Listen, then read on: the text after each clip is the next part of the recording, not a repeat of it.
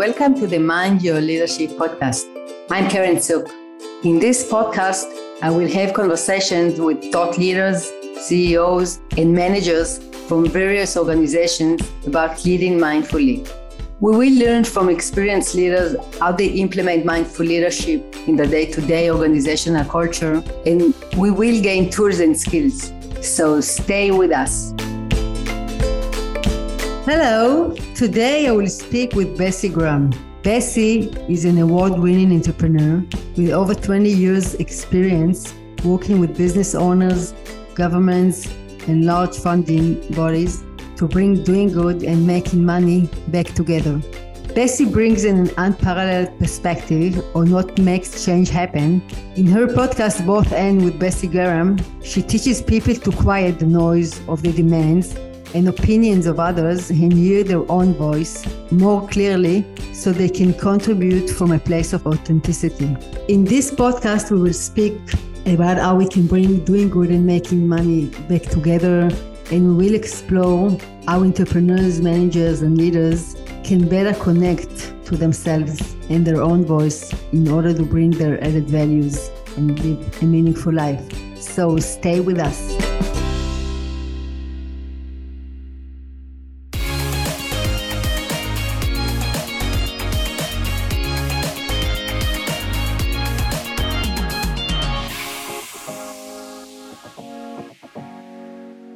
Bessie, thank you for joining for a conversation. Thank you so much. I'm looking forward to it. Me too. So, what caught my eye when I looked at your website and materials, I really loved what you wrote, that you help leaders and managers to bring doing good and making money back together. And it really resonated within me. So I'll be happy to hear about your thought about this paradigm, because I see it as a new paradigm. And afterwards, to hear about your path and what got you to create your own company, Benefit Capital. Yeah, sure. So, I think on the one hand, you're right. There is an aspect of this type of way of thinking that is a new paradigm for many people. But for me, the part that is exciting and really at the heart of what I think is possible when you bring back doing good and making money and allow them to be within the same business model, is that it's actually really a returning to the roots of business and to what it is to be deeply human, because we are not these one-dimensional people that go off to work and are disconnected from the person who raises our children and has values and has a hope for the future. We are one person. And so when we start to think about business or think about our work in a context that is divorced from who we are in the fullest sense, that is when we end up feeling those experiences of burnout and exhaustion and wondering why we're not feeling fulfilled, even though we look successful to the outside world. And so for me, it's about saying we do need to think differently and start to shift some of the ways that we put things in boxes and then don't allow them to be richer or more meaningful. But it is also an acknowledgement that it is not actually completely new, but that it is going back to something that is deeply human and part of really what commerce, trade, bartering, all of those things that are just part of how humans have always interacted. And so I like to think about it as that dance between two things. There's pioneering aspects, and there is aspects where there's precedent, and it's already been deeply part of our history. Amazing. I really connect to what you say, because that's right. It's going back to our roots, because in the past, people were looking and searching for the meaningfulness and the spiritual part of their life in the church, in leisure time, right? And it was disconnected from work. So like emotion, we can bring to our leisure time, but not to work. And nowadays that we are going forward and we are living most of our working time in our workplace, we are looking for this meaningfulness that we search outside in the workplace.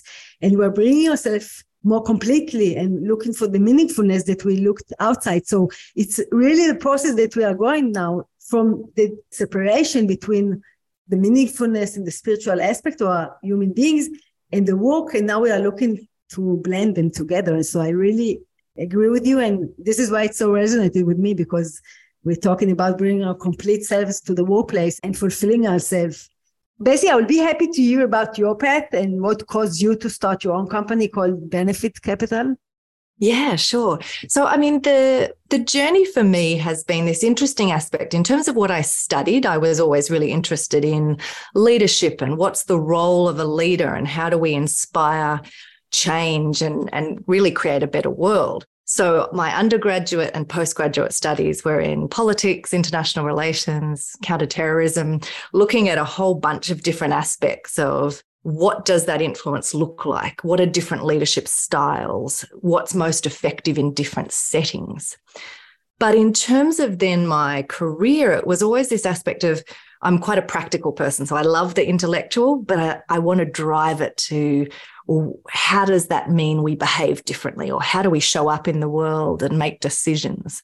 And so I didn't feel that there was just one particular job or organization or even sector that I fitted in. And I was always trying to look for these opportunities where there was something really meaningful that had a sense of either social justice or, how was it leaving the world better than we found it? But that was tapping into components that I love and see value in business or the role of government. So I wanted these big, meaningful projects. And as is often the way for those of us who are entrepreneurs and have built businesses, in the absence of finding that perfect sweet spot for me, I just built it. And so I have actually built multiple organizations. And there is a common theme, though, which is sort of that umbrella that sits across the different businesses that I've built up and run over the last 15 years in particular. But my career in this space goes back just over 20 years. And that is the piece that you spoke about at the beginning. It's this idea of how do you do good and make money in the same business model without compromising on either? Because I think often we start to have these conversations and people will say, yes, I'm doing both of those things. But when they get pushed into a corner or when there's an awkward decision to make, they actually compromise on one. They have a preference, they're leaning towards, well, if this is going to mean I don't make profit as quickly, I'm suddenly going to make a different decision. Or they might be incredibly passionate about the social side and they end up making decisions that really undermine the financial sustainability of the business. So there can be this language, but my experience has been that very rarely are people really grappling with and doing it well to bring those things back together and work a business until they can actually have both of those. And so in the first organization I set up called the Difference Incubator, where we worked with hundreds of different small and medium enterprises across Australia and the Pacific Islands, we were helping them build those business models, get to being investable and actually having this business that could do good in the world, but do it in a way that actually was profitable and sustainable.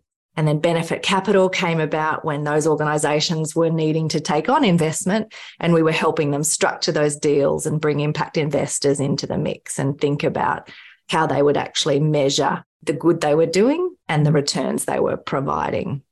Amazing. It's also resonant with the name of your podcast that we will speak later, Both And. And this is also really resonant with me because it's actually, I call it the paradoxical paradigm. It's having them both. Usually we learn that it's this one or this one. It's money or business. It's a pleasure or work. And no, I really believe that today we want to blend it. And in order for it to exist, we need to hold a paradoxical paradigm perspective, right? To hold them both and give the time and space for the solution to emerge. But don't be quick to close the uncertainty, because then we'll do more of the same and we'll need to choose one of them. But once we are mindful and present with and seeing them both and say, okay, I want the both. How can I reach them? How can I achieve it?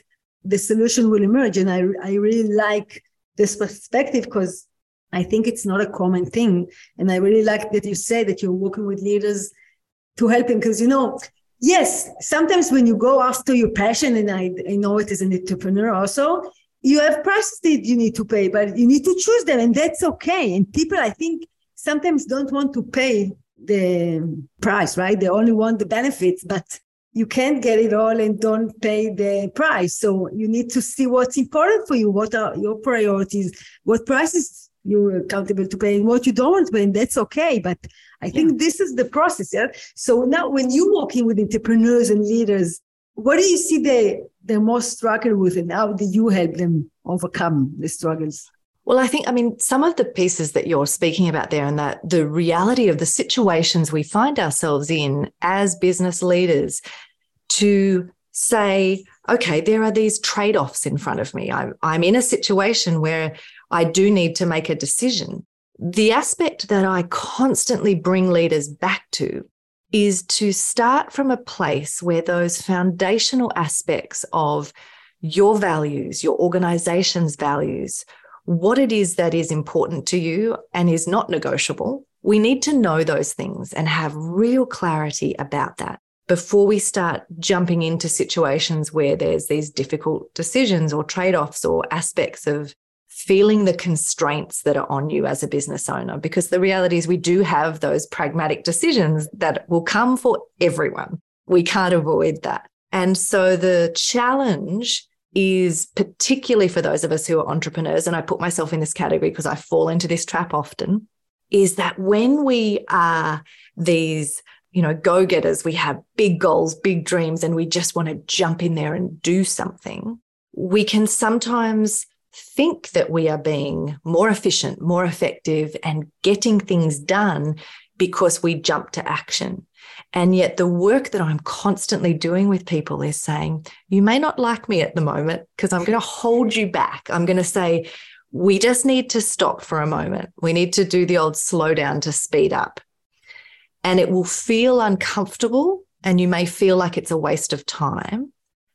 But my experience has been that the clearer you get on those foundational elements that will be the touchstone you come back to in those difficult moments of decision and trade-off, the clearer you are, the more time you've taken to get to that place, the more efficient and effective you will be at making aligned decisions. Because you might make a fast decision, but if it ends up being something that then you lose sleep over for 6 months, you hire the wrong people, you lose money, that wasn't actually a decision that was efficient or effective.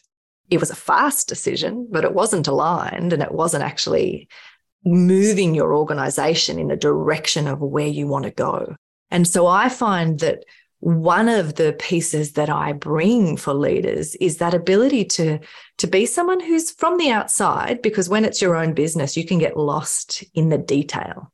So it's that fresh set of eyes that can do some of the zoom in and zoom out, so I can help people lift their vision and say, okay, what's going on around you? What do we need to be aware of as a leader? How do we run scenarios and plan for what might come? Mm-hmm. But it's also drilling down into those details of the specifics that are unique to you and unique to your organization. Because my work, one of the things I feel most passionately about is that while there are some overarching patterns and themes that those of us who have been in this space for a long time can help see in advance for a leader, there are also aspects that are not just off the shelf. Every business will be different. And so if I'm working with you, I can't just tell you what you should do. I need to actually understand what's important to you, because your decisions in the same situation I might be in, you could have a very different answer that would be appropriate and aligned for you. So it's this work to deeply understand and have clarity on your own organizational and personal core values and those components of how you make decisions and behave in the world, and the clarity on that big picture vision of where are you going. And when we have that clarity, then those decisions and all of the things that we have to do on a day-to-day basis to make that business end up being able to do good and make money become much clearer. You know, what you told me right now, it's actually, for me, it's being mindful, and you're helping them being mindful, right? Because as I see it, right? Yeah. Because being mindful, it's the ability to connect to your own experience, passions, emotions, priorities, and at the same time connect to the broader picture. And the ability to move between these two realms and to choose freely your behavior, this is a mindfulness state of mind. And this is what actually you're doing. And I'm also, and this is why I told you at the beginning that we are speaking the same language and it's going to be fun. Usually we are acting upon our emotions. So, there can be a founder or a leader that's really passionate about something, and his passion blinds him from seeing the hinders on the way. So the ability to be with his passion and at the same time to help him see the broader picture, this will allow him to go with his passion, but seeing also the big picture. It reminds me a coaching, a consulting that I did to co-founders. And one of them, both of them actually, they were before a opportunity to be required by a big company. And one of them was really scared to be in a conflict and to put boundaries to the really senior VP there. And when I started working with them, I understood that actually he ruined their company because people were leaving because of his behavior. And the manager was so scared, the CEO was so scared to confront him. So he decided to see how this VP, although he's really professional, is ruining his company. And during this process, I was being with them with the fear that he had in managing this conflict. And at the same time, I helped them to connect to the broader picture to see the results that this VP has on his company, right? So during this process, he was also connected to his emotion, to his fear, but he didn't let this fear manage him and be paralyzed and let him ruin his company. And he started confronting him. And it was amazing. When he started confronting him, things fell into places. And this is actually what you said right now. It's helping them to be passionate, be clear-minded about their priorities, what they wanted, but at the same time, not be managed by our automatic behavior, our fears, our emotions that drive us usually. What do you think about it? Yeah. And I think one of the pieces that you've described there that you've done with that client and that is so important is that often when we're trapped in that aspect of whether it's because of fear or because of busyness and we're just being reactive, we aren't as a leader stopping and taking the time to do what I call one of the questions I always ask people when they make a statement or they're behaving in a certain way and they give a reason. And I will always say, okay, but to what end? So this behavior or this, where are we trying to go? Why are we doing that? And when you start to ask those questions that remind you that any decision you're making now or conversation you're avoiding having, play it out to its logical end. Where is this behavior or decision taking you? What is the end point? And as an outsider, as a coach or an advisor, one of the things that we can do is help a leader have that different perspective and play out the scenario of, okay, if I don't confront this person in the organization, what is that actually setting in motion? What is happening as a result of that?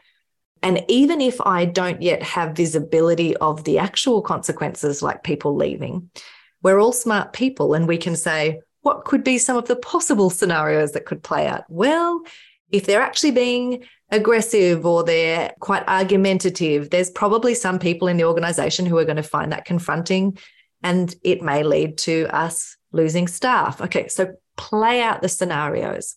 And so I think for me, again, and this comes down to part of the job when you are a trusted advisor or a mentor to someone, is to figure out the best way in their mind of how they're going to get to a helpful place. So for some people, that aspect of current behavior, running scenarios forward to where will that get me is a helpful approach. For other people, their minds find it more useful to jump forward to the desired endpoint and then reverse engineer back from there and say, well, what would I have to do to get here? Mm-hmm. And so for the particular leader you spoke about, it's that aspect of having enough insight into them to be able to go, okay, how do I help you see this from a different perspective and realize that it is necessary for you to engage with this head on and deal with it, or else there'll be negative consequences. So I think that speaks to also the respect and honoring of each individual leader, because part of what allows us to be effective as a leader is that self-awareness. So we can't lead other people until we lead ourselves first, until we're aware of these components of What is the bias that I have here? What are those blind spots? What are my assumptions that are playing out?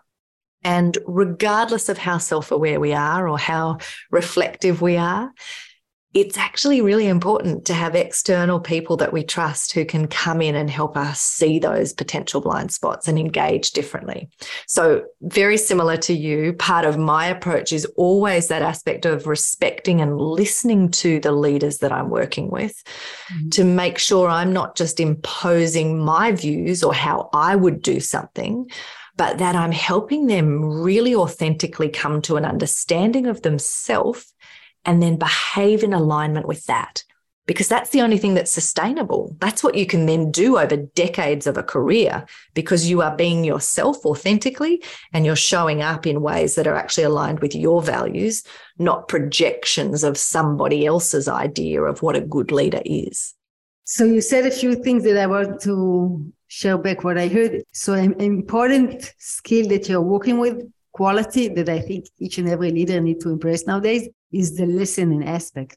So I come and I really listen to them, to their passions, to their needs, to their struggles. And from listening, you connect deeper with themselves and you help them to evolve, but in their own way, because you don't tell them what they need to do or not need to do, because they know the answers, right? And yeah. To be honest, this is why I called my company Wisdom to Lead, because I really believe that each and every one of us has his own wisdom. And we only need to help him find this wisdom, and he knows how to lead. Yeah, it's drawing out things that are already there. In many respects, the biggest part of the work that I see I'm doing is helping people actually block out or quiet the noise of all the external expectations and demands and opinions of what they should do and what success looks like, and say, how do I create an environment and a safe space where you actually start to trust and tune into and listen to yourself? Because like you, I agree, the answers are there.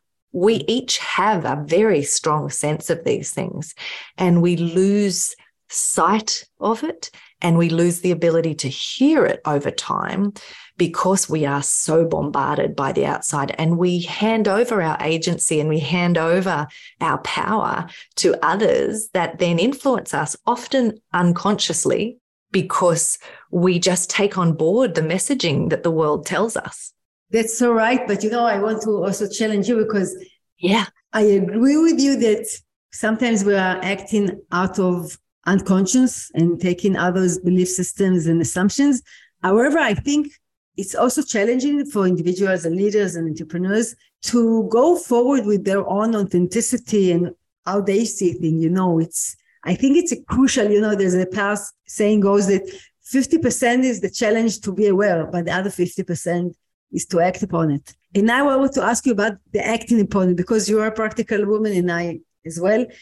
What do you say about how you help leaders overcome the fear of going forward and taking it, to the day-to-day, not only understanding it, because this is, I think, the most important 50%, right, to change and go forward with our goals. So how do you see it? Well, I think you're right that there is an aspect, in some ways it comes back to one of the tools that I use is what we have already spoken about, which is this idea of running scenarios. So if as a leader, you have preemptively thought through what might happen, what could be some of the things that could happen as a result of certain decisions or certain external environmental influences on my business or this sector. When you've taken the time to run scenarios and actually figure out what would we do? Okay, how would we de-risk that? Part of the thinking process and the being strategic is that you are actually better equipped, which reduces that fear. Now, it doesn't mean that you control what will or won't happen, but it means you are better prepared and able to step into action and know how you will make decisions when a whole range of situations play out. So I think a lot of it is about not being in the category of being an entrepreneur or a business leader who is doing the fly by the seat of your pants and just making everything up as you go, like wait till something happens and then react. It's saying, what can you preemptively think about and be intentional in then planning for and de-risking or having some mitigation strategies in place that allows some of that fear of moving to action to be removed. The next piece in my mind, in terms of particularly when we think about leaders, because there is a difference between those of us who are wired in a certain way and are in positions or have built organizations who actually have the responsibility of leadership. There is a different aspect of what is expected of us than there is of someone who has chosen to be an employee or a part of a team led by someone else. And that is that we are in that role or position where actually part of our job is to have that courage to choose, the ability to make a decision and run with it. And, if we look at some of those aspects, I love ancient Greek kind of philosophy and, the Roman orators and all of that historical types of thinking. And one of the frameworks that was often used by the Romans was the idea of this what, so what, now what. And when you look at that structure, as a leader, it's not just our job to be smart and be able to tell people all of the what, like, rattle off statistics and be very clever. Okay, that's useful to a point. But we also then need to be able to do that synthesis of make some meaning of that. Okay, you've told me the what. So what? What does this mean in our context? How have you been able to make sense of that as a leader and communicate that to your team or to your customers? But the most important piece from a leadership perspective, and if we're actually going to make something in the world, is to have the courage then to choose and drive down into that piece of now what? What are we going to do? Okay, what, so what, now what? And I think as a leader, helping people think through that, understand what they bring, and really have clarity about how to actually gauge what information they use to make a decision, but then just step into that with courage, knowing that you will get it wrong sometimes, but that all we need to do, in my mind, as a leader, particularly in the complexity of the world that we live in, you don't have to know in granular detail every single step from here to there. You do need to have a rough, like a mud map, a bit of a sketch, but then you just need to know what to do next, make that decision, and trust that yourself and your team will then figure it out, because information will come to you once you're moving that you cannot know if you wait and sit back until you have all of the data or all of the facts. So I think it's that combination of strategic planning and thinking and scenarios, but then also just drilling into the courage to choose and make that decision and step into it. Agree. And it comes back to the ability to be present in the unknown, right? As leaders, we need to embrace the unknown and have the courage to be there. And as you said, trust the process, right? And ourselves, that things will emerge. Yes. Yeah, right. So it starts within ourselves, right? As leaders, we need to first of all trust ourselves, and then we can trust others and trust the context and the process, that things will emerge and the answers will come. Even if we don't know how we will get there, we know where we want to get. And enabling this space, and I think it's a crucial element nowadays, the space, because you know it, I'm sure that especially in the startup business and corporate, they don't have time. They're already in a hurry, in a rush. And then they don't enable new things to emerge, right? And creative solution to emerge, and they kind of doing more of the same. You don't get the results they want. And in a counterintuitive way, by enabling ourselves space, even between meetings, coming fresh to the meeting, right? Yeah. Even in a team meeting, saying in the beginning, look, I want to figure out this product. I'm not sure about it, but it's okay that we won't get to the answer in the end of the meeting. Only by saying that and allowing the space in a paradoxical way, there's a big chance that the solution will emerge because there's the space. But when we don't give this place, we can get to new heights, right? To creative ideas. Yeah. Well, and as a leader, we're not just a machine that's pumping out over and over again the same thing, and that is just needing to, more hours, work harder, do more. What we bring in our value is in how clearly we can think, how effective we are in problem solving, making decisions, conceptualizing things that other people can't. So if you are exhausted and if you are doing those meetings back to back to back and allowing no time to rest or to just let your mind wander and be creative, you're not actually bringing your best. And so that piece, again, as you said, we have to model that as leaders and actually allow people the space and room to say, oh, it's not being lazy or having no work ethic to operate like this. It's ensuring that when you step into that meeting with the client or when you are in this session that you're facilitating for your team, that you are fresh and your mind is clear and you're able to bring your best. Like, that's what we want. We don't want you tired and exhausted and not able to function. That's so right. I love how you praise it. Bessie, before we need to wrap up, you gave a lot of tools to our listeners. Is there any other tool that you want to share with them? Well, I think probably the other piece that I would add when we think about this idea of doing good and making money is simply to plant the seed for people that you don't need to wait till your business has made incredible profits or till you've sold the business to then think about how could you contribute or make donations to another organization. It's really about saying, if we're a business leader or a business owner, how do we think about the organization itself as the way we're doing good in the world?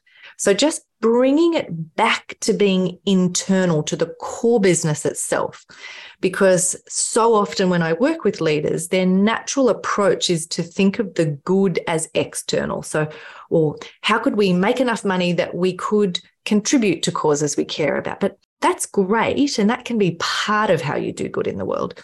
But that is externalizing the good. And so the last piece I would love to leave with your listeners is this idea of just sitting for a moment and thinking about all of the pieces you actually have within your control through the decisions that you're already making, the way you spend money in your organization. How do you think about that? How do you shift that so that just by operating, even if all you ever did was break even, that you have made the world a better place through the way you run your business? That's amazing. It's actually the new paradigm, right? Of people, planet, profit. Yes. It's not only seeing the money, but seeing how you serve your community, your work, your employees, your customers, right? And then from this place, when you're serving them, you will also succeed. Yeah, it creates that win-win. That's always what we're looking for, is how do you not just extract as much as you can out of a system? How do you genuinely add enough value that people want to pay you and that they will continue to pay you and come back to you? Create that win-win, and you actually de-risk the business as well as feeling that sense of contribution, meaning and purpose. So it goes together. Amazing. Bessie, thank you very much. I'm sure people will want to contact you. So can you tell them where can they find you? Yeah, sure. So one of the best options is to listen to my podcast, as you mentioned earlier. It's called Both And with Bessie Graham. So rather than either or, I'm wanting you to take a both and approach. So podcast is a great place to start and just engage with and think about these ideas and reflect on them more. Otherwise, people can find me on LinkedIn or Instagram under Bessie Graham, or go to bessiegraham.com. Bessie, thank you very much for your wisdom and your time. I really enjoyed our conversation. My pleasure. Thank you so much. Hope you enjoyed the conversation. You're invited to subscribe to our podcast in order to know when we upload a new episode, and follow us on social media. Thank you for listening. Until next time, take care and bye-bye.